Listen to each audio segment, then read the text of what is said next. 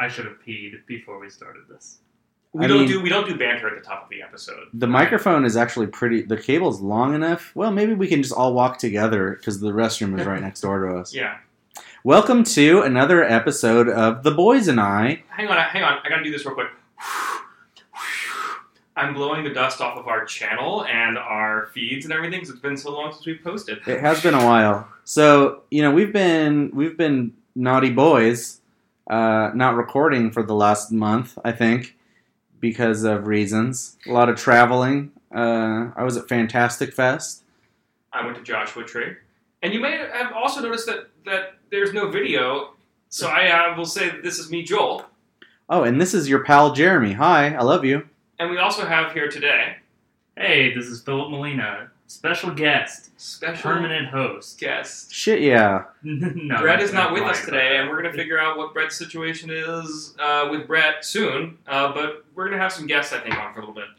Yeah, so Joel and I have been talking about some of the episodes that we've done where we talk about industry stuff, and those seem to be the episodes that people really enjoy, and we get a lot of comments about.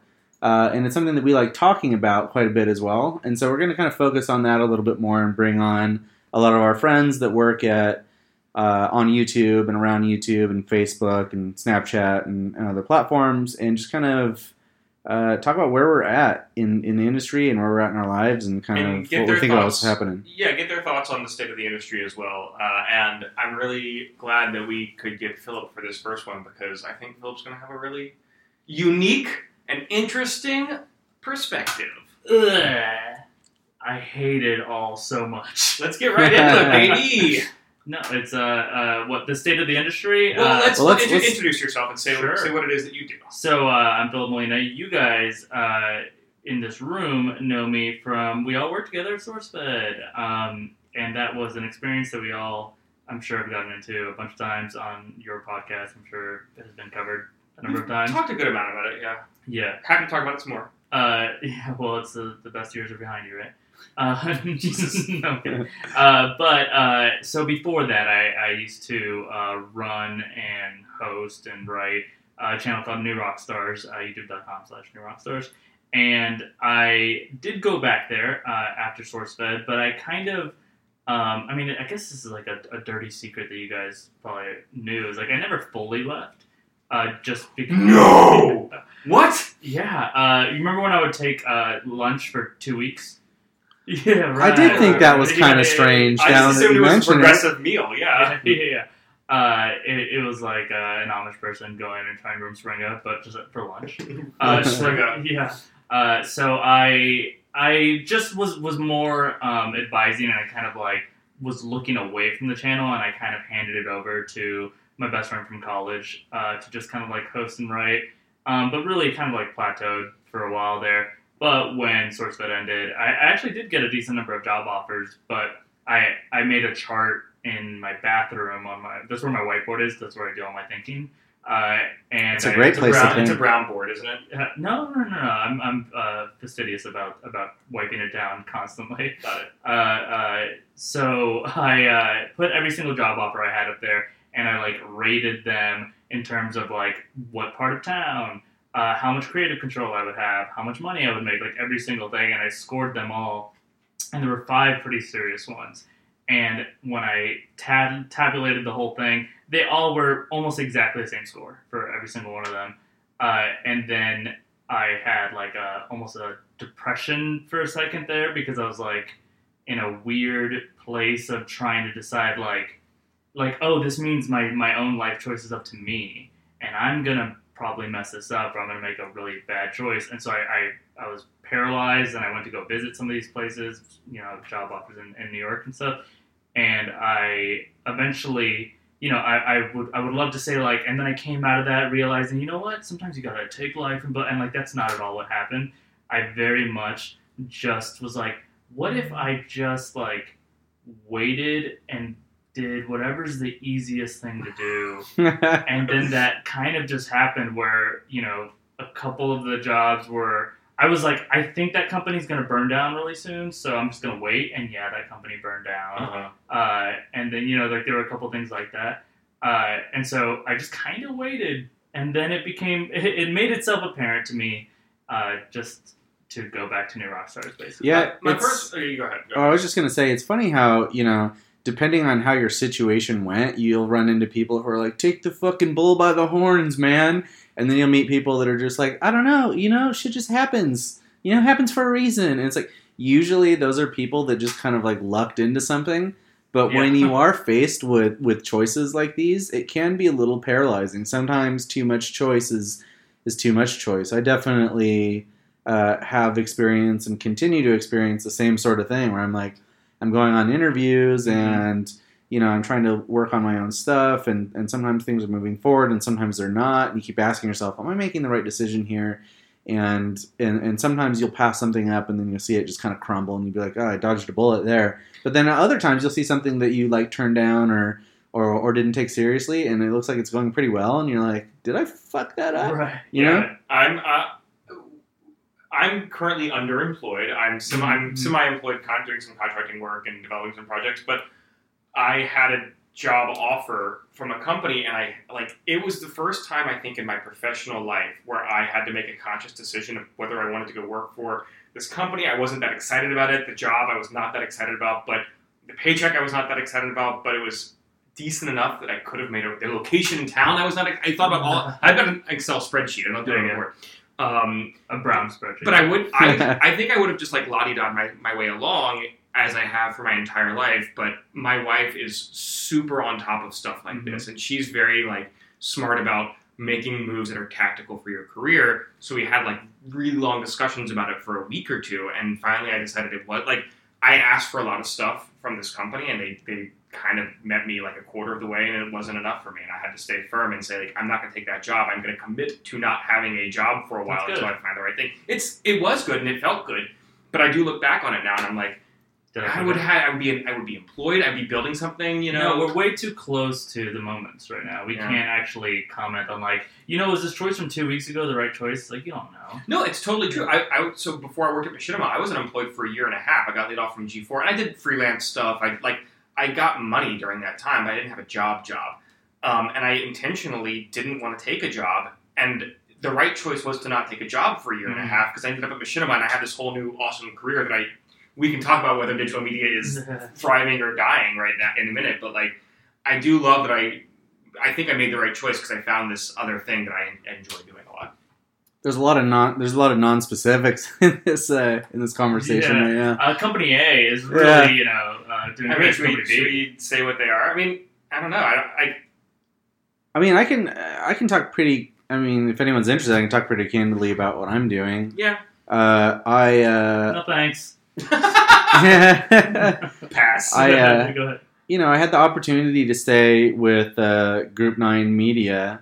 And I made the decision to give myself this opportunity to work on something on my own.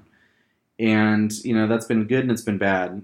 I've been able to go on a lot of pitch meetings and do a lot of development, but I haven't sold a show, and I'm working on starting a company, and it looks like that's really going to happen. And in the next few weeks or maybe next month or two, you may actually see this channel launch materializing, and I'm really excited about that. But it's hard to be too excited about it because you just don't know how things are going to go. Right. And I've been really lucky to have been as successful as I've been with stuff in the past, but I've always had a secret weapon. I've been building something kind of covertly on the side at Machinima, or standing something up with the fan base of SourceFed is pretty different than kind of building something from scratch, as I'm sure, Philip, you've experienced. Sometimes it's not exactly up to you. You can know as much as you know about analytics and behavior and audience and marketing and all that stuff. And if the content is just not that good, or if it's just not being shared, you're kind of at the mercy of the audience. Yeah, or if your platform is literally sabotaging you, which is happening to a lot of people right now. Yeah. It's a little frightening. I have a family that relies on me. I have a wife and a daughter and mortgage and all this stuff. So I can't really I'm not like a 22-year-old kid that can afford to crash and burn. And this industry really kind of sets you up to either succeed, to the highest degree or crash and burn. And there's not a lot of in between. We do know some people that just kind of go along to get along and they coast. But with how fast things move in this industry and how quickly they shift and how important your reputation can be, that's maybe not, the best for like a long-term career. Yeah. I think it's better to just either succeed spectacularly or fail spectacularly. I also find that when you fail spectacularly, a lot of people respect that. They'll say like, hey, you took a big risk, it didn't pay off. Maybe there were extenuating circumstances, but I like that you're a risk taker. I like that you rebranded that channel, made it your own, changed the name. Still doing cool nerd content on it. Yeah. Which is pretty much what I'm doing. Oh, is it? Yeah. More or less. Yeah. I mean, but sometimes it works and sometimes it doesn't. This is like a secret that I didn't have any issue with keeping. It was just like, I guess people don't know this, but I was fully like approached to manage that transition to Now This Nerd, and to like advise on it and everything. And one of my main pieces of advice to them was like, you guys aren't going to do it right, but there are people that could have done it right and could do it right. Unfortunately, it's not going to be you guys. And like, it was kind of exactly what I think, Jeremy, like the fact that you are going to do it. It's like, I don't think there's any reason why you should even be scared based on what happened with Now This Nerd to rebrand something. Because there are people who get it from the inside and can change, it's really just pivoting. There definitely are ways to do it, and I think that like it's always different circumstances, right? Like what I'm doing, what I have done in the past has always been respectful to the core audience and basically just expanding on the very same idea and often with the very same people. Right. I've never taken a channel and just be like, this is something totally different now. That to me doesn't really work. For the main reason being, when people subscribe to a brand or a channel or something, they're usually subscribing for the people, and the content itself doesn't matter as much unless it is a content first channel. And in this specific case, in SourceFed's case, it wasn't. Right. SourceFed Nerd, in fact, there was confusion from day one about why it was even called SourceFed Nerd or what the hell the content even was, because they were doing... Right. Is it second channel personality content? How does Table Talk fit into that? Is it just SourceFed 2? Why didn't you just call it that? Like, it was, I don't really understand the branding of it. I tried to make the best of it, and do something that was going to continue to build and something that was going to monetize better than what they were doing, because I wanted everybody to make money and keep their jobs, but... Yeah, it didn't work out. But that's not your fault either. I agree. Like a lot of it is situations beyond your control. I mean, and this is the shitty thing, is that as insiders, we all know that there are situations beyond your control. When you're a programming manager for like NBC, for network television, like your distribution model hasn't changed in 70 years. Now, there are fewer people watching network TV now, but there aren't that many changes beyond watch habits, which, because you're like, even now you're still views like the biggest fucking fish in the tank or whatever. Like, the job is pretty much the same as it used to be for the most part. Our jobs have changed so much because the platform has changed so much. So like when even from when I came on board to SourceFed to now, which was about a year, at this point it's about a year and a half from when I started at SourceFed, the platform is totally different. And it's so hard to be able to make the case that I would say on SourceFed, the content by the end was so good, and I was so happy with it, and the audience was finally on board with it. But the platform had changed so much that like we weren't getting recommended. The channel wasn't in the same place in 2012 when it launched, where like there were shares and there were like YouTube was almost functioning kind of like a social media platform, and it's not anymore. It is purely a video pipeline. Yeah, it's funny that they tried to implement tools for social media aspects later on. Like, what was that even called? Is it even still there? No. Google Plus elements? Maybe? No. They had like a tab, like a social tab. Oh, right. Yeah, and you could post and make that your... I swear to God, I don't even know if that's even still there. Yeah. But it was like... They never, I don't think, fully rolled it out to everyone. Yeah, that was supposed to be like a big deal. And it's like, why wasn't that always there? Like, it is a social platform, or it could have been, should have been. I think it's worth, because you're right, that we're all kind of like... community tab? Is that the community tab. Yeah. 5 months ago is the most recent post on Phil's channel. Right. So I think everyone in the room kind of gets what we're talking about, but I think it is worth kind of pointing out the difference that you're trying to describe here in a very specific way. True. With the medium difference between television and YouTube or anything like that. And it's actually, here's what really sucks. From YouTube's perspective, it's this, they built this amazing tool that can do so many things, and most importantly, can give you so much insight into who exactly is watching and how to get that person to keep watching and how to monetize that viewer. Television, I mean, we famously know television doesn't even understand when you watched a thing, when you turned it on and when you turned it off. Nielsen households are only a few households in America that are representative of supposedly everyone. They're still talking about maybe we should count online views. It's like they're that far behind. Meanwhile, YouTube knows literally if you Googled something, like YouTube, on Google, if you Googled something and then watched a video that is anything related to that, they'll serve you video sets, like that level of nuance. That's all well and good, but if, like, unless YouTube is interested in documenting the changes to its algorithm and directly telling its creators, like, what has changed and what's important now, then you're still shit out of luck. Because I can look at all the analytics I want to look at, but until YouTube tells me, watch time isn't as important as retention rate, or retention rate now isn't as important as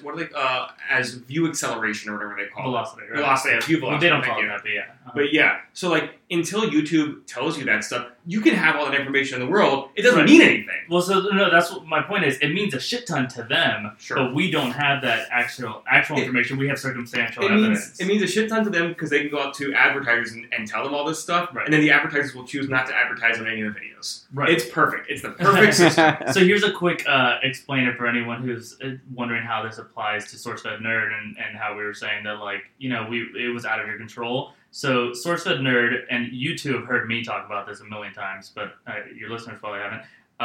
It was built as SourceFed's second channel, and people signed up to see what Lee Newton was going to do in The Office, what Steve was going to do in The Office, what Joe's going to do, what games what they'd be like personality-wise. And that was the majority of the initial fan base. And then when it kind of pivoted and tried to brand itself as like Nerd News especially, Nerd News was very, very different from what was coming before that. So all these people are... That's not necessarily 100% true, because they were doing Nerd News just on SourceFed. So I'm trying to be like almost like a computer in my level of it's not how we perceived it. It's literally a person hit subscribe for a certain kind of content, and then when on the second channel, things started to happen there that were different from that thing. A new subscriber base started to move in, and it seemed like a cumulative total of, we're headed toward 1 million subscribers, which did, happen. But it was actually more like 300,000 active subscribers. 300,000 looking for this thing that you're currently doing, 700,000 that long ago kind of stopped seeing what they wanted to see. I agree with you, and I think that is illustrated really well actually in the SourceFed main channel as well, where by the end of it, with the exception of occasionally seeing... I'm going to take that back. None of the original hosts, by the end of SourceFed's run, were on SourceFed on a regular basis at all. You would occasionally see, like you would have Joe come over or Elliot come into a table talk or something like that, but none of the hosts were there. And in fact, none of the second generation hosts were on the channel hardly at all either. And I'm talking about people like Steve and Bree and Matt Lieberman. By the end, it really was Candace, Ava, Mike, and Suptic. But my point in saying this is, that's fine. That channel had however many million subscribers it had. Was it 2? Yeah, something like that. But we had, by the end of it, 5 months of uninterrupted growth, which means that even if the majority of those 2 million people weren't watching, and in fact a lot of them were unsubscribing, the videos were getting more and more popular because we were winning over a new audience. And I think now there is not a way to do this manually yourself, but your YouTube rep can purge old subscribers from your channel that are inactive. And that is a tool that I wish we had access to at SourceFed, because I would have much preferred to get rid of the 1.7 million people who weren't watching our stuff, and then have a really active, robust community that could then give you the view velocity that you need. That can give you the percentage of your audience that's watching your video, which anecdotally is very important in the video algorithm to get into recommended videos, and we can talk a little bit about that, and it's one of the reasons I also think not being able to do that is what makes it impossible to run a YouTube channel as a company, because a company needs to pivot toward profitability at all times, but subscribers want the exact opposite. They want you to never change. They want you to never change, and the companies are never gonna, every time you have a host within a few months, they're going to ask for a raise. Now, imagine this going on for like 7 years. Right. By the end of it, you would be paying them hundreds of thousands of dollars if you like acquiesce to each request, And you're making the same amount from them. And you'd be making probably less because you're probably going to get diminishing returns on it. That's all well and good. And I think a lot of the hosts, I think a lot of people that are doing this work who work really hard deserve raises. But if the company can't pay it to them, I mean, my solution, the solution that you and I have, Jeremy and I had talked a lot about is ownership. And I think that companies need to be more open to letting the talent on their channel have some ownership stake, whether that means literally owning a percentage of the channel, or whether that means there's a rev share on the advertising, so that they're incentivized. But if the company's not profitable, then that doesn't mean anything. But it means that there's a reason to try to get it toward profit. Right. Yeah. Like, you don't really have any incentive to care about the business if you're not like in some kind of leadership role. So, well, no, because so this is like the stuff that I think I shouldn't talk about, but I will. Welcome to the boys and I will welcome you. Yeah. So New Rockstars, I do not own that channel. I don't receive the benefits of whether or not that channel does well or not, right? And it's run like a very small channel. It's very lean. I run it as if I own it. You're not answerable to really anybody, are you? I mean, technically, yes. But like no. Creatively, no one's like telling you what kind of shows to make or anything. Right, but here's the most frustrating thing, and this is why you're catching me at this very frustrating moment in my life. I'm in order to be that person that has that level of leadership, that is making choices in every aspect, from programming to budgets to how much you're paying the host, making all those choices. There's an expectation that you would have of, the reason I'm giving so much of myself to this is because in some way I'm giving back to myself. And really, it's like, no, I'm really giving all this back to the owner. Right. And I'm not feeling that gratification in another way either. You're 100% right. And this is ultimately why one of the many reasons I've been struggling to come to figure out which job I want to take next. Because again, I sort of went through a litany of reasons I didn't take this other job. One of the big reasons, and I talk about this with my wife a lot, is that I'm tired of building successful things for somebody else. Right. And similar to, I'm very envious of Jeremy, who's starting his own company right now, and there's a lot of risk with that. I'm at a place in my life that if I were 23 and I knew what I knew now, I would absolutely do that. I'm envious of Steven Suptic because he has this thing that he owns. I'm envious of the Cow Chop guys. They own that. We don't own, when I was at Funhouse, we didn't own Funhouse. Obviously, we didn't own any of the Machinima videos or any of the shows. And that's fine. There are plenty of jobs like that. In digital media, they don't pay what they pay in real TV to be a show development guy, And, I would love to start a company. And we have talked about it. I've talked about it with a bunch of other people. I have a house. I have a mortgage. I'm at a place where I feel like if I were to do that, I would need substantial financial backing, right. And I don't have access to that. And here's right the thing. now. So I've been in those conversations. You will add a whole frustration to your life when you start realizing when somebody else financially backed you, you just got right back into that world of Totally. now I'm building it for them. Totally. I think there are some people for whom a couple $100,000 is not that big of a deal, and they see it as sort of like let's plant a bunch of seeds and some of them will grow. But yeah, I think you're right. It was one of the problems with Machinima. I think that can work, right? Like in the instance of Cow Chop, I think I don't know where the money came from, but it's a situation where it seems like those guys all have like pretty joint ownership of it. And they're not really beholden to anyone. And even in the instance of the thing that I'm working on, I'm working with a partner who is a genuine partner. This is not just like a guy writing a check. This is a friend and a collaborator and somebody that I'm going to be making content with. And I feel like... Milo Ventimiglia, right? Oh, yeah. It's going to be real racist. Yeah, like really, really super racist. Yeah. But a great partner. Yeah, but a great partner nevertheless. No, I mean, I went on CCTV and I talked to the Cow Chop guys a lot about this, and what they told me, and this is not a secret, I think, because it was on the podcast, was that James Nova fronted all of the money to start Cow Chop, and they didn't get investments from they didn't get the money from Rooster Teeth until way further down the line, and he took all that risk on himself. And he was the one, ultimately, like him and Brett and Alex were making the content, obviously, so he was only answerable to himself, which is the ideal situation. I just need to be independently wealthy and start my own company. Yeah, I mean, if we had the ability to just say, like, yeah, I'm just gonna hire some editors and like rent a space and stuff like that, Right. and like it's not gonna interfere with my ability to pay my rent and whatever.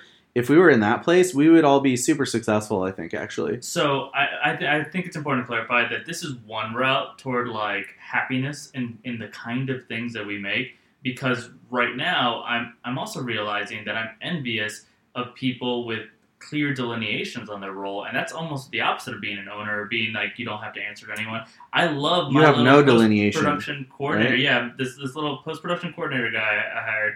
He comes to work, he does his job, and then he leaves, and his job is done. Yeah. And the most importantly, not even just the fact that whether or not he has to take work home with him, which owners obviously do, but also the expectations are so clear and done, and he either did a good job or he didn't.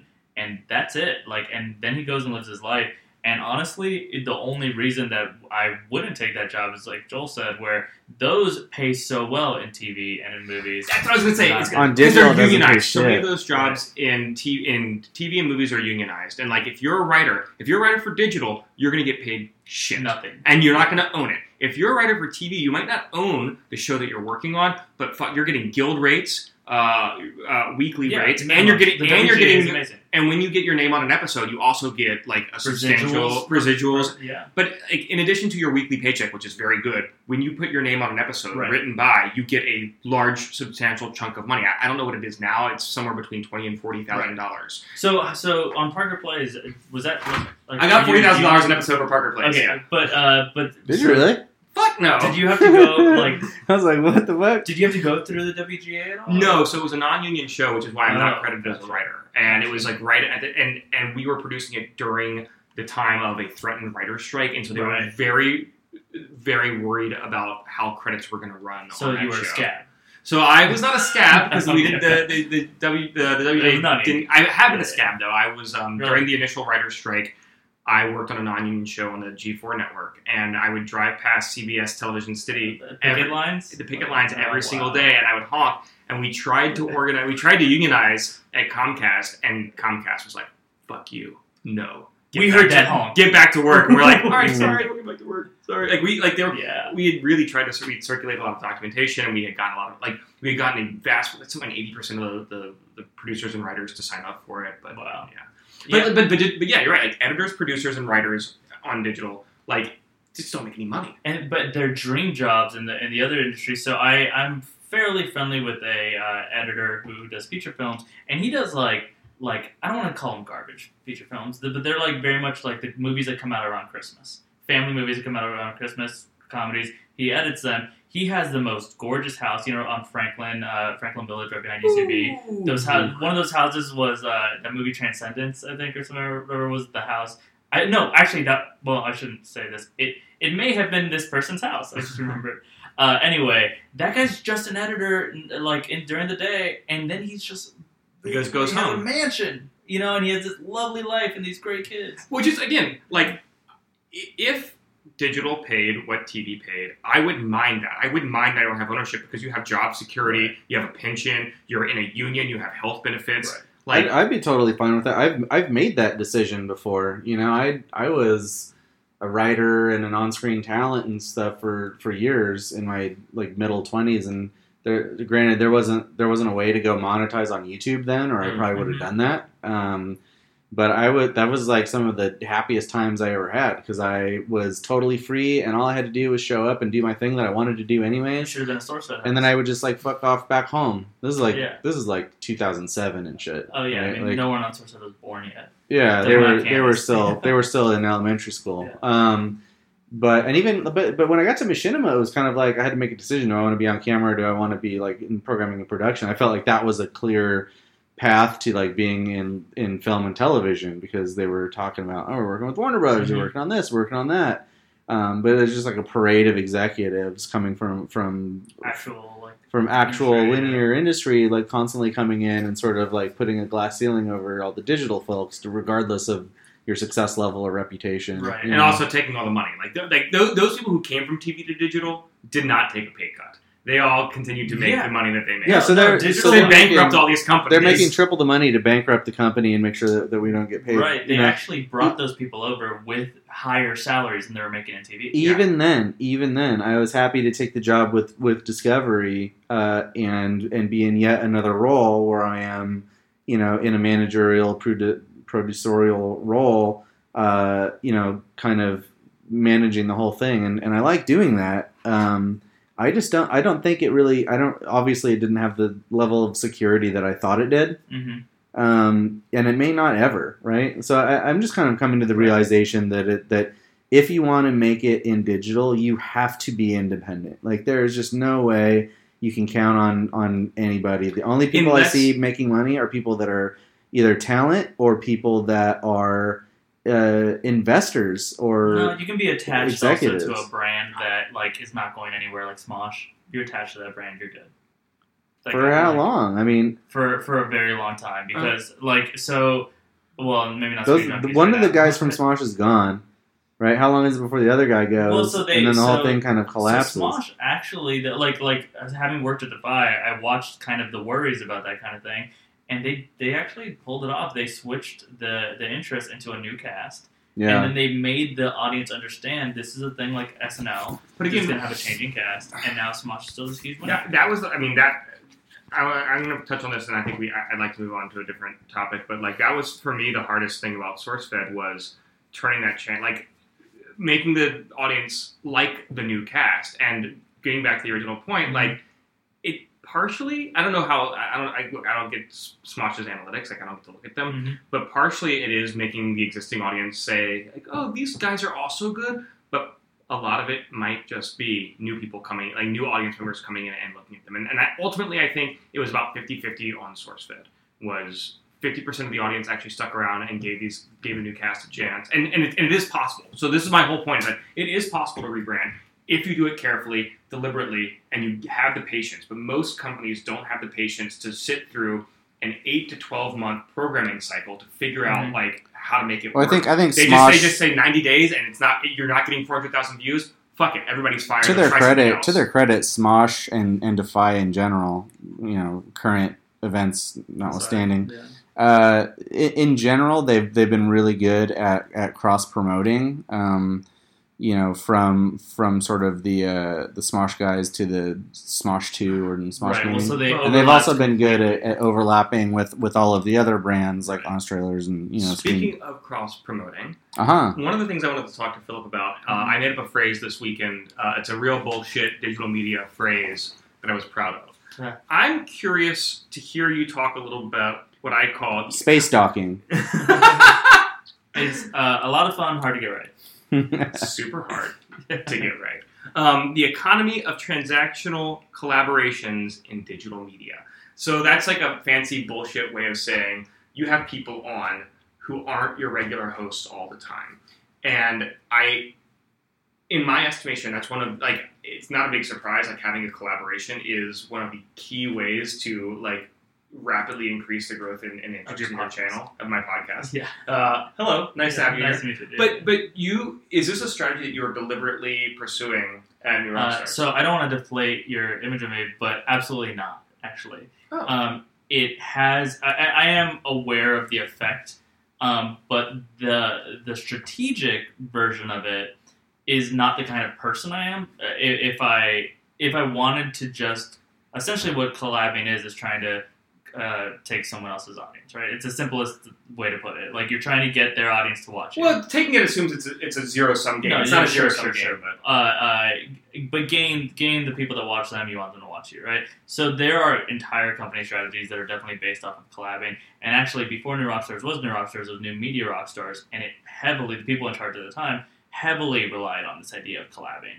And I think that was actually a big mistake, because it led to a bit of what SourceFed had, where it was who are you guys here for? And it's not anything consistent, so it became very hard to put a pin in what they actually want to do. So the best growth New Rockstars ever had, when it became one of the top 100 fastest growing channels, was exactly the same moment that the faces became consistent and the topics became very consistent.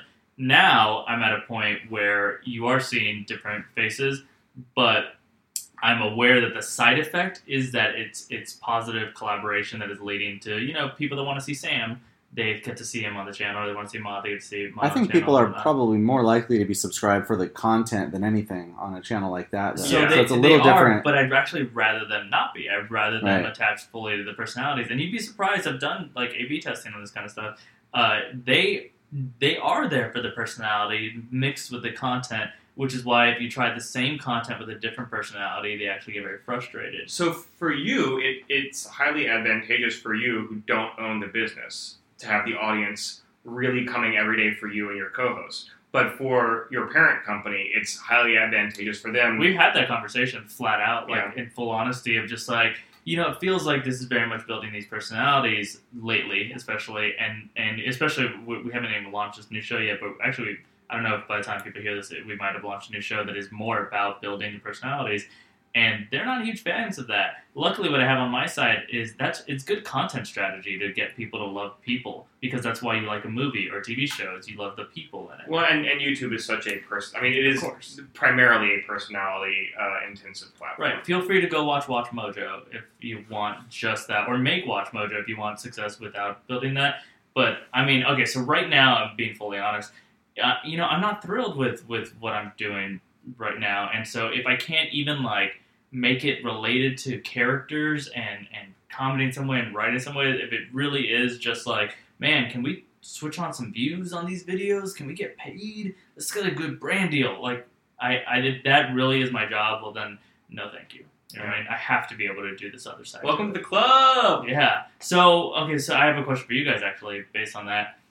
Yes, hello. Hey, were you asleep? Just take a little nap. Yeah. You wake up answering a phone every time. This is Jeremy. So I'm wondering if I've arrived to this place where you guys are, or if you guys aren't there yet, of this thing of having to admit, and people might hate this, by the way, because it's a little bit of oh, you have all this opportunity and you're complaining, which all of us kind of just did for the last half hour. But where you're I have these things I can be doing, and I'm having these debates, and I'm having these whiteboard discussions with my wife or whatever about what digital thing I'm going to do. But, the voice in my head is screaming now louder than ever, this isn't what you actually wanted to do. Well, this isn't what I moved to LA to do. Yes. But, and I was really happy to work on Parker Plays because I moved to LA to be a writer. Right. And even though Parker Plays wasn't a scripted narrative show, I still got to write, in addition to intros and outros and one-liners and jokes and here are 30 different things you could say at the top of the show. Choose one of them, or let's record all of them and see what's funniest. I did get to write sketches, and I did get to do on television. On television, and I got to direct some stuff, which was super fun, and I got to produce some stuff for TV again, which was super fun. So I'm really grateful that aspect of my life has sort of come back for the first time in 7 or 8 years, and it's really inspired me to do some narrative projects that I'm working on my own right now. Mm-hmm. So yes, but at the same time, I still really enjoy the aspect of my job that is figuring out what is really valuable and good about this channel or this brand or this show, and how do we bring that out and make that shine, and how can we, whether it's turning a channel around or launching a new project, how do we make that happen? And the instant gratification of seeing an audience reaction and being able to tweak it on the fly is really exciting and fun to me still. I just don't think a lot of companies, for me, are that interested in that aspect of the job. They really want people from TV. They're really not interested in digital natives programming for digital right now, and it's been really. I mean, there are some jobs out there, but it's been really frustrating for me that when I go to these interviews, hearing what they expect from a programming strategy or what they expect from a role like that. Mm-hmm. So I feel like this is kind of what I want to be doing. I was an early adopter of digital video back when I was in college. Mm-hmm. I had sort of accidentally made viral videos on weird random sites. I didn't really think that could be a job. I thought it was just a funny hobby that I had, Right. a weird quirk. And when given the opportunity to actually create stuff, while also doing my thing when I first moved here, I was directing music videos and I was writing for websites and stuff. But having the opportunity to really kind of get into video and kind of be put into positions of responsibility for that was very fulfilling for me and continued to be for quite a long time because I get a real kick out of trying things first or being early. Like if there's, when everyone was doing 360 in VR, I wanted to do 360 in VR projects that no one else had ever done before, like the stop motion thing we did. Or the sort of narrative thing with a lot of VFX that I don't think anybody had figured out before, or I want to do a style of cartoon that no one had done before. We had done pretty much the first like Minecraft animated narrative ongoing series way back, and on Minecraft Noob Adventures we had done, Staying Out Included way back in the day, which was kind of like a Robot Chicken thing with video games. We had done stuff with Tommy Wiseau. We had done stuff with Liam Lynch. Just like all these really cool, weird experiments and film festivals and just like this constant row of cool, innovative things. And I don't think that there's another industry or job where you could just constantly be doing innovative things outside of a tech. And tech is like, what do they even make? Like an innovative thing in tech is not as interesting to me as an innovative thing in entertainment. But at the end of the day, I'm starting to realize that it's kind of meaningless if it's not building anything. No one cares. It's like the only person that cares is me, and I'm getting to the point where I'm kind of an age and of a level of experience where I need people to know and care what it was and what I've done, or else I cannot continue to go anywhere, because there is a glass ceiling between linear and digital for sure, right? And there is a separation between those who just go do it themselves and those who continue to work for companies that are doing it. And I think a lot of us are kind of consistently finding ourselves in the position where we're working for companies that do it, and you lose a certain amount of decision-making power at the critical moment almost always. But it's not just the difference of is there a company in control or not. It's also, so one thing that the three of us in this room, have different is that at least for the last few years, you two have been doing exactly what Joel is describing and what you've been describing about this strategizing and trying to innovate and all these things. And I've been doing that too behind the scenes, but in front of the camera, I've had a persona start to build up and a certain brand or whatever. And I think it's like, this is, again, I hate when people talk about this industry as like everything's so new and fresh or whatever. It's not that. It's just certain things haven't been properly just discussed, I guess. So there's a thing that happens in YouTube's quote-unquote success where you start to have to decide not only like what do you want to be working on, but literally who am I as a human being when you are on camera. And that's specific to YouTube, right? There's nobody running CBS who's also in Big Bang Theory. Right. Les Moonves doesn't show up like slide through the door like Kramer or something. So you get to separate that. On YouTube, you guys aren't in that right at this moment, but it's very common. Septic will get there at some point. And that's kind of where I'm at right now, where I am in control of what I'm doing and what I'm making, and yet I've almost accidentally, but I guess strategically, still built a very clear brand and persona and the things I care about, and it's maddening. Because you have to commit to it. Yes, and you're saying, this is the only place where you can innovate, you can kind of do anything. It's like, actually, the moment you do, people are like, no, I signed up for a very specific thing. Yeah, but that exact thing happened to me totally by accident. I started at Machinima very much behind the scenes, and I did a few videos. I would occasionally be in stuff for Realm, Machinima Realm, but I never asked to be on camera.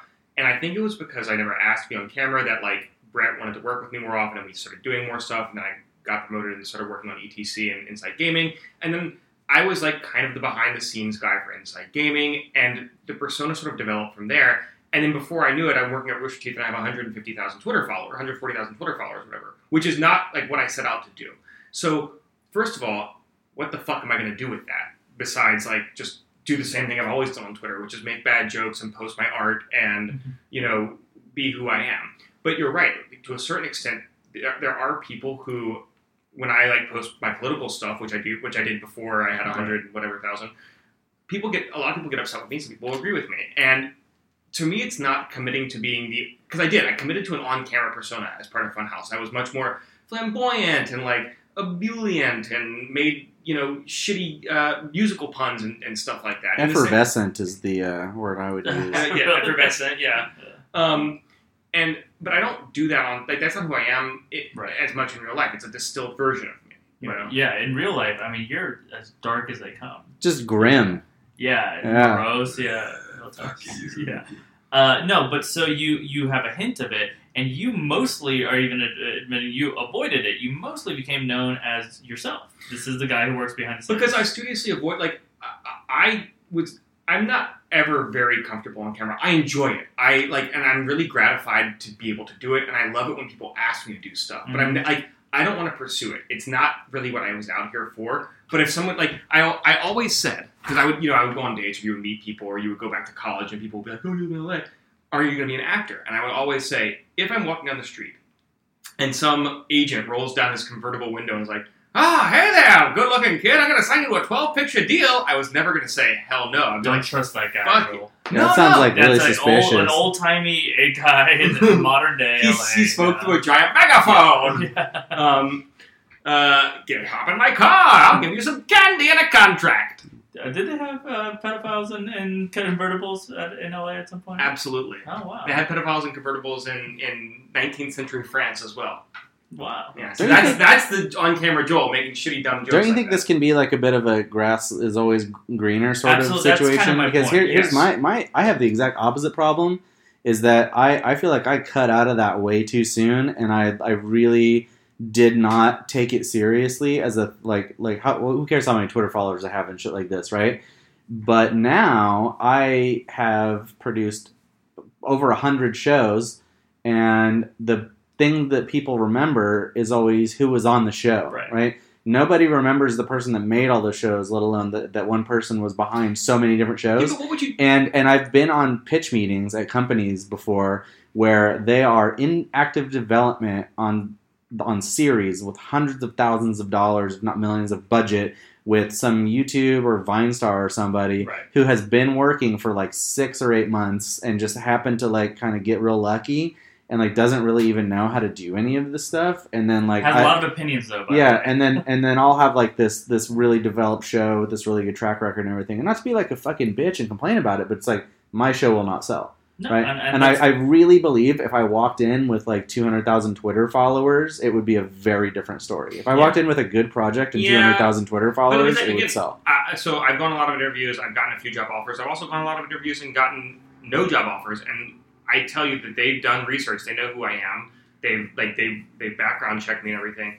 And for me, at least, it doesn't make a difference. It depends on what you're going out for. I actually do know that because of having even a little bit of a following or attachment to things, I mean, I get cold calls and emails that are just like, hey, do you have any ideas of shows you want to produce? It's a really useful tool, but it's kind of crazy also that that's an expectation. I have friends that are directors and stuff, and they don't have to do all that kind of shit, right? They can just be a good director and make good films. But in digital, we have to be brilliant programmers, and we have to know the strategy of how to do it, and we have to have good taste, and we have to be on camera and personable, and we have to not be a fucking weird pervert creep like a lot of the people. But I'm in mid-metaphor, Joel. We can't interrupt. Tell me about the fruit. Yeah, you're describing the fruit that comes from the seed of what made YouTube interesting to start with, is that one person can do a whole thing. They can do the whole studio. They can be the talent. They can be the writer. They can be the executive producer. Now it's expanded to this live now that you can't find a career counselor to guide you through this. No one gets it, but it is weird and hard as hell to be everything to everyone. I will also say though, the people that do it all, that are managerial, on-camera talent, producers, writers, everyone I know who does everything like that, editor, they stay up all night editing, they're all on Adderall. And I'm on Adderall, but I have it prescribed to me, but I still, you don't abuse it. You don't abuse it. I don't abuse it. And to me, I like my quality of life. I don't want to, do what's effectively prescribed speed to stay up 18 hours, to work 18-hour days. To make the same amount of money you would make to write one episode of an hour drama on NBC. Right. So we've circled back to or even on USA. Yeah, on anything, and shoot, I'll take any show anywhere. But that's where I'm at right now, where I know that everyone that's done what you were just talking about, who does every single part of it. I mean, you guys know who the YouTuber I used to work for, right? Yes. Yeah. Okay, so I know like Does the audience? Yeah, exactly.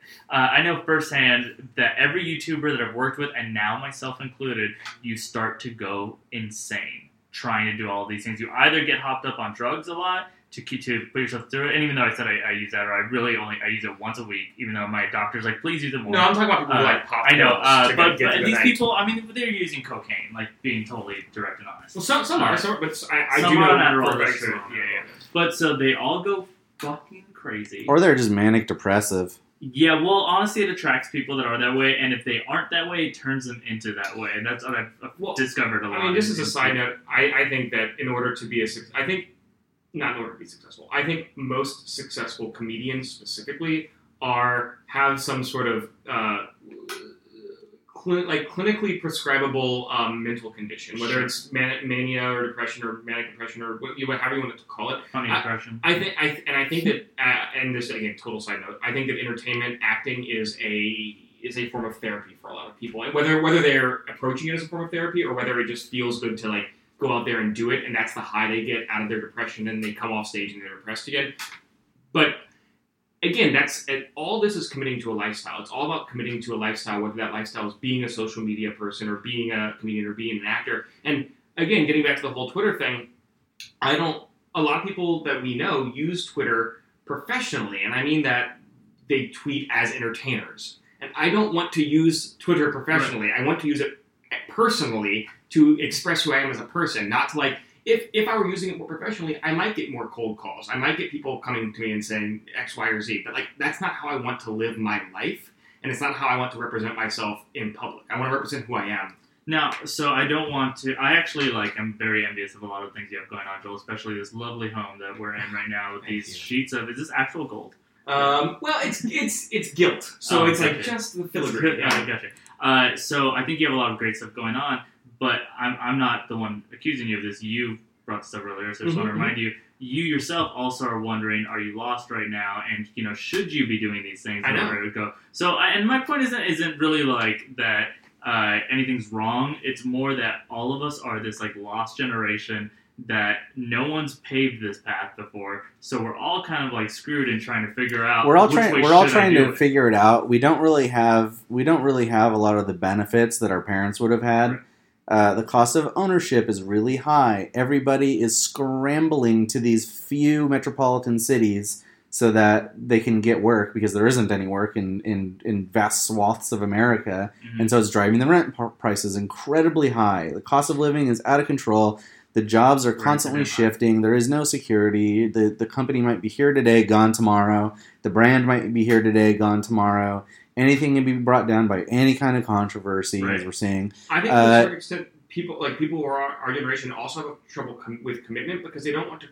For me, I don't want to close off any avenue of a potential exciting path of life. So for the first time in my life, I responded to an email. I'm going to go shoot a host gig thing on Thursday. I've never done this before. Pursued this, and I'm like, give it a shot. But this is the other good thing, right? Like I'm espousing a lot of negativity here, but on the flip side of this, there's a tremendous amount of potential. There are so many opportunities to do all kinds of weird things that would never have existed. Like we know all these kids that are making a ton of money doing like weird stuff that had never existed and making cool things. And what we're all encountering here is that there are people that want to pay us money to make stuff that makes money, right? And we did not come here to work in entertainment to make that, I think. And so we're starting to ask ourselves, do we care more about the money and the stuff, or do we care more about making content that we want to make? And this city makes it very hard to ask yourself that question because the money becomes increasingly more important the older you get, right? It costs me $1,000 a month just to put my child into a daycare so that I can work, right? But if I can get away with not making content that I think is just completely disposable and sort of like trashy, even if I have to take a pay cut to make something that I'm feel proud of and kind of am excited to do, I think at this point I'm kind of leaning more in that direction just because I'm tired of selling out so that somebody else can sell a company and buy a boat and fire all my friends. Right. Yeah. Can I be a human for a second and use the bathroom? Is there a way to do that? We can wrap this up. Yeah, Well, I said I have a little bit more to say, but all right, yeah, go hit the potty. I mean, I could if you guys want to keep talking, I'd be able to hear you. Just use that box right there. Oh yeah. That's what I meant. The human litter box. Yeah. So you're hosting, huh? Yeah. So I'm going to record, so I don't know if it's actually like I'm on call, so I'm going to go and I'm going to do it, and I guess it's not really an audition. It's just we'll do it, we'll see how it goes, kind of thing. And if it's good, we're going to put it up. I'm really curious about how the audience feels about this kind of stuff. Like, do we have a lot of people in the audience that are more interested in being entertainers and being on camera and this kind of stuff? Are there more people in the audience that just like... They want to make stuff. That want to make stuff, that want to be filmmakers, that want to write, or are there a lot of people that just like to do this for fun? They don't really have any interest in doing this as a career, but it's something they like to listen to, like they like to watch. I'm curious to know like what the split is on that. Like how many young people would prefer to have the attention and how many wouldn't? Because this is always the thing that kind of that keeps coming up for me is I like doing stuff on camera. Like I really love doing Fungions and Flagons. We just recorded our last 3 episodes. Yeah, it was super the other fun. day. It was super fun when I was on it several months or weeks ago. Whenever that episode went up, that was super fun. So we did 3 episodes in a row for the second time, which I should have known not to do because we were really hungover the first time, and it was so bad this time. Crazy drunk? Oh my god! So Sam and I rolled ones within the first fucking few minutes, and Maud made us each do 2 shots, and it was all downhill from there. That was in the first episode. That was in the first 15 minutes. We were there for hours. This was all the way through the season finale? Yeah, so by the time we got to the end of it, we were just absolutely destroyed. But Sam also can't hold his liquor, and especially over time. Nobody can hold the amount of liquor that we consumed. And here's the thing, I fucking love it. I love doing it. And this audience is really cool. But I've worked at companies where the audience is not as cool, right? We had some weird times that were like up and down at SourceFed, and we definitely had a really weird kind of super like negative Call of Duty bro audience for a long time at Machinima that I was not a fan of, and so I was not excited to be on camera there at all. Whereas even right before that, I was doing a lot of on-camera stuff. So I think like there is a certain loss that comes from becoming a public person. All of a sudden, it's expected that you have a comment on everything. It's expected that you always watch your words. It's expected that you always be visible. It's expected that you always be the same. It's expected that you be available all the time. I'm back. Thanks for coming back. Yeah, it's the always on element of it is not something that I've ever been super comfortable with, and so I think it takes a certain kind of person to want that amount of attention. Whereas I prefer to be kind of private. Like you don't see me posting a lot on Instagram and Twitter generally because I kind of consider my opinions my own and my life is my own, and I experience my life and my opinions and everything generally with my family and my friends, outside of maybe doing this podcast. I agree, and I'm glad you brought this up because I think that this is something that people don't like.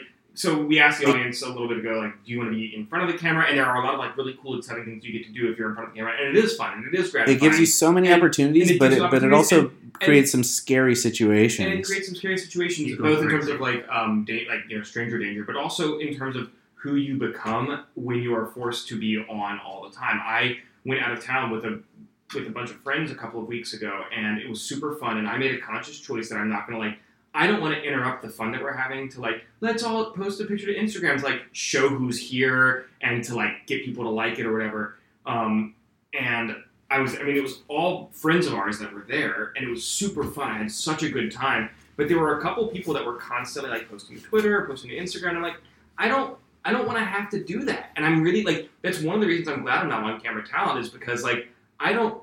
And I took pictures while I was there. They're on my phone, and I will eventually post them. But while I'm doing that, while I'm having a life moment, I don't want to have to be the person who's let's take the Instagram picture. Right. When you're over, if we're doing this in a professional capacity, right? We took a lot of pictures during the first few weeks of recording The Boys and I because we wanted to sort of promote what we're doing. We should probably do it again because let's be honest, people have forgotten we existed. It's our own fault.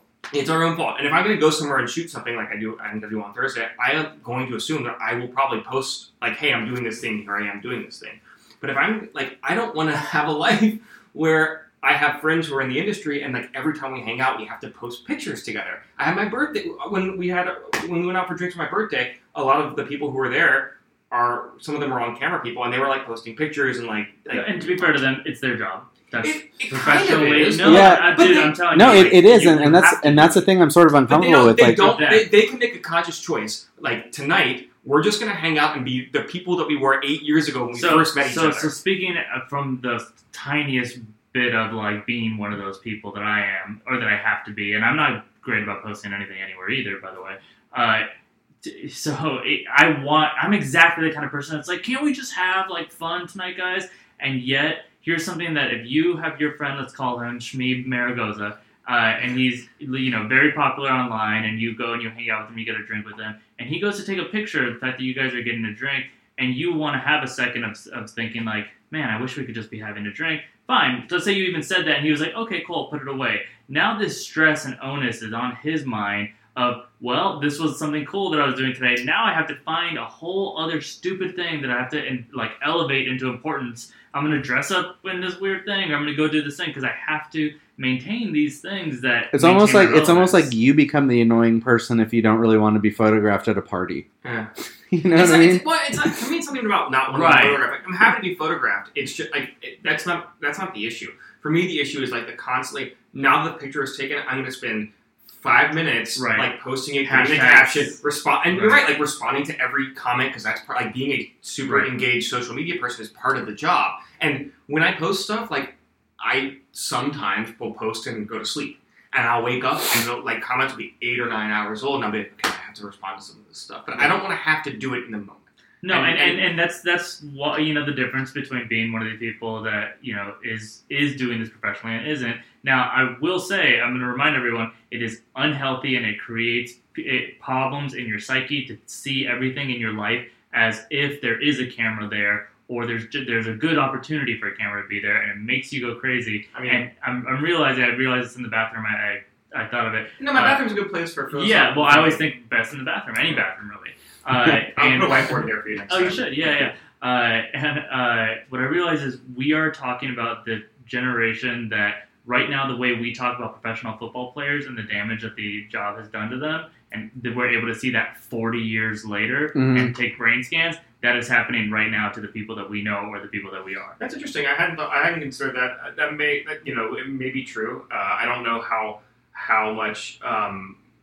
I mean, I think the radiation of the phone is like a physical thing that might hurt what's inside of our balls and ovaries and brains. But I hadn't thought about the constant, like, attention span deficit over time, like, totally changing our biology. I can barely get through a movie at home anymore. Like, I spend so much time with my phone in my hand, even when I'm trying to be a responsible parent. It's disgusting. My phone, now the battery dies so quickly that it's actually really easy for me because I just leave it charging in another room, and I just, like, that's why I never respond to text. How the fuck you play Marvel Puzzle Quest then, dude? I plug it in the bathroom and I'll sit on the toilet for about 45 minutes to get my Insta. Wow. Yeah. Really, all we're saying is bathrooms are really where you get the real work done. Right. You didn't give me a time check last time I asked. Can you give me a time check right now? Oh, we're at least an hour in, so if you guys want to wrap it up, we can. Let's well, I feel like we should switch over real quick, and everyone has to say something positive about our lives in this industry. Oh, I mean, I'm still working in the industry. I'm contracting for Machinima right now, like, and I wouldn't be there if I felt that the company was irredeemable, you know, which is like damning with faint praise probably. But I still am excited about the promise of digital media. I still think there are really cool things that can happen. I am one of the few people that I know that is interested in Instagram and Snapchat videos and trying to make shows on there and, like, trying to experiment with that. Like, that, I think the people that figure that out, where it's not just like recut bullshit, are going to be in the same position that Machinima was in 2009 and 10 when they were the first company to figure out how to program on YouTube and make shows on YouTube. The first company that figures that out for Instagram and Snapchat are going to make a ton of money, or will be able to coast for 8 years and slow decline. But I don't know. It could still be really cool if people remember that it's different than TV. And from what I've seen, once these companies get acquired and they forget that it's different than TV, Yeah. I ended on I was a positive note, and I ended on a negative note. I did it. I figured it out. It's the best we can do this week. That's fine. And I'm supposed to be the positive person. Oh. Yeah, I'm supposed to be the optimist. I'm not one to cry and complain about the lot that I've drawn, and so I'm actively working to change it. I think there are problems with the connectivity between digital and linear, and so I'm going to be working on something these next few months that kind of like throws a grappling hook over that wall. So my intention is to do something innovative again that kind of connects the dots between digital and linear in an interesting and new way. And I'm going to be working with some very talented people, and it's going to be diverse, and it's going to be smart, and I think it's going to be funny, and I'm really excited about it. And so I'm actually in a good place right now. I just have to be prepared for the eventuality that it may not work, and if it doesn't work, I could stand to lose a lot, but. I think those are odds I can live with. As long as the check's clear for the first year. I'm working on hustling little side gigs and stuff and building out my runway as far as I can. So it's kind of like that which Fast and Furious movie is it where they're like on a runway and Fast 6 and it goes for like a good 40 minutes and the plane plane never takes off. Dies, right? Yeah, that's my life right now. I may lose a Gal Gadot. Gadot. She's Israeli, not French. Along the way, hopefully not. But None of us can spare a Gal Gadot. She's too precious. Yeah, I think if you're unhappy with how things are going, just fucking change it. Well, okay, so that's a nice segue into my moment of positivity that I'm forcing myself to do. I swear to God, on the way here, I forced myself to smile for the whole drive so that I wouldn't be such a downer. I'm not kidding at all, because I was like, dude, this happened to line up with like a week where I'm pretty frustrated with that's good, because like the nature of our podcast is to like really delve into the problems with digital media and ultimately try to find solutions and work our way through it, I think. But right. Go ahead. But in terms of what Jeremy's saying, like, essentially they grabbed the bull by the horns thing, but your destiny's in your control. This is my favorite thing about this industry, and the things that I'm saying, that it's like, the reason that you burn so bright as a candle here and burn the hell out and you go crazy is because it's one of the few things where the amount you put into it is what you get out of it. And so you can actually change your course on your life in this industry and you can't elsewhere. My biggest dream is to be it's so simple in terms of like, it's so specific, I guess. It's just a TV writer on a sitcom. I just want to be a TV writer on a sitcom. I will eventually have aspirations beyond that. I want to be a showrunner. I want to have movies, whatever. But I want to be a TV writer on a sitcom, and that's just as simply what I want to be. And I can't just be that. I can't just go be that. And even if I deserve it in every way, everything else in the industry has to line up. And I have to try for 10 to 15 years to do it in order for it to happen. Here, it's like, I swear to you, I did have the moment where I decided, you know what, I feel like maybe if I did some YouTube stuff, maybe that'll go well. And that wasn't that long ago. I was able to just start doing YouTube stuff, and then it did lead to opportunities. And even right now, here's the craziest thing, I'm closer to being a television sitcom writer than I ever have been, not through, only through things related to YouTube. Things there have given me connections now that I might be able to turn into that. If I had a glass, I would toast that, because I'm in the same place, and after having worked I worked in sitcoms for 5 or 6 years, and it didn't give me shit, and I wrote for a TV show this past summer, and it can happen.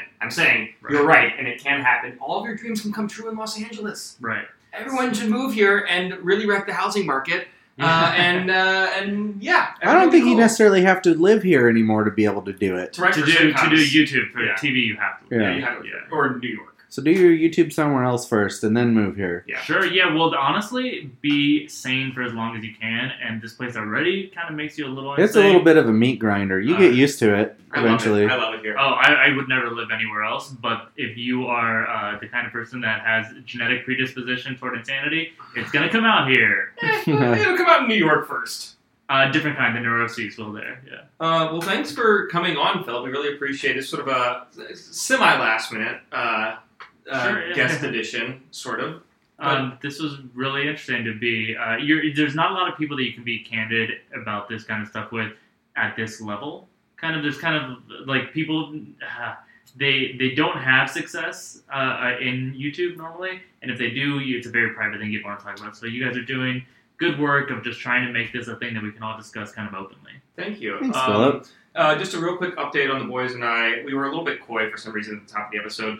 Brett's probably not going to be on the show much going forward. He's really busy with CalChop stuff, and we're going to turn this, I think, into a guest interview. We are going to pivot. We're going to turn it into a guest interview show, so you can expect to see the transactional nature of digital media collaborations, as I was saying earlier.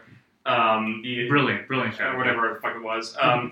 And we want to talk to a lot of different guests about their experiences and their thoughts in digital media. So if you have somebody that you would like to see on the show, me? No, the audience. Well, you too. Listen. Yeah. Philip. Yeah, I'm talking now. The guest part of the show is done. This is the host rap. So I'm Joel. Finish up the show. Oh, Got to no. tell you all this info before we go. How obvious was it that he would take that bait? So yeah, it was a guarantee. That's my on-camera persona. So if you as the audience have anybody that you'd like to see on the show, tweet us. I'm at Joel Rubin _. I'm at Danger Sharks. And we are also on YouTube. We're also on Twitter at The Goddamn Boys. Let us know who you'd like to see on the show, and we can see if we invite them. We have a long list of people that we'd like to get on. And additionally, if you're listening to this on iTunes, please leave us a review. It helps us get surfaced. It's been a while since we've been out there, and we'd like to resume this as a regular show. And it's only worth our while if you guys are listening and sharing the show. All right. Well, thanks for coming on, Philip, and thanks to everybody at home for listening. Bye-bye. I'll see you in hell. Sorry for all the positivity.